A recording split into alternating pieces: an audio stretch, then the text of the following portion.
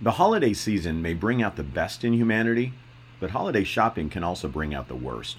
We've all seen the Black Friday brawls as shoppers play tug of war with the last doorbuster sales item, and heard of cyber Grinches who gobble up online deals for high demand items, only to resell them when scarcity drives up the price. No matter your business, people can become, let's call it, afraid this time of year.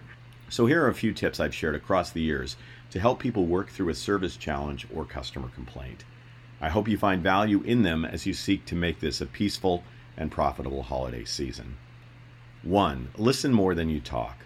Not only is this important in helping customers communicate their needs, but it also enables them to vent frustration and feel heard. 'Tis the season for listening without judgment, defense, or interruption. 2. Empathy wins. Listening helps with intellectual understanding. Empathy helps connect with the human condition. In other words, listening tells you the what, and empathy tells you the so what.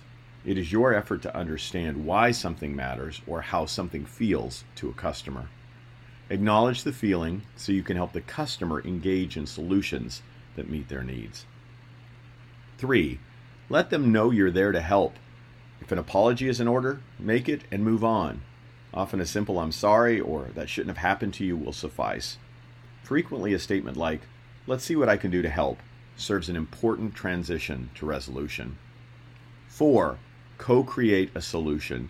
When taking a corrective action, as a parent, I would ask my children, "What do you think your punishment should be?"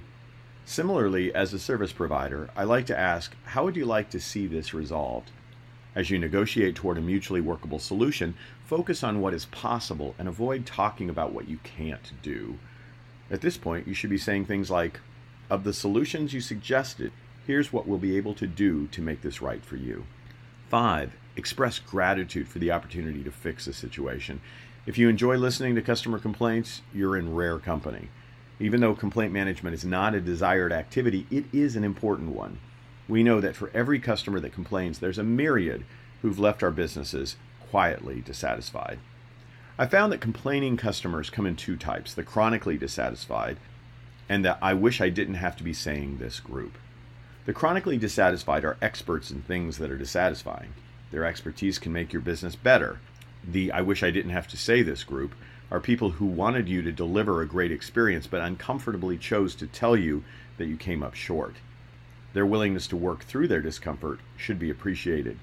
In both cases, their complaint is your gift this holiday. Unwrap it and use it for their good and the good of other customers. Number 6, next customer up. It's important to remember the next customer has no connection to the last one. The customer in front of you now deserves the very best of you.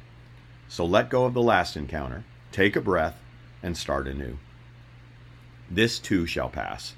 When faced with angry, tired, financially stressed, time-pressured throngs, it is easy to lose perspective on the temporal nature of a complaint. It is also difficult to remember that complaints are not indictments on your character or your worth. I encourage you to step back, activate your amuse system, as opposed to your fight or flight response that compromises your immune system. Think about the things that really matter this time of year and all year long.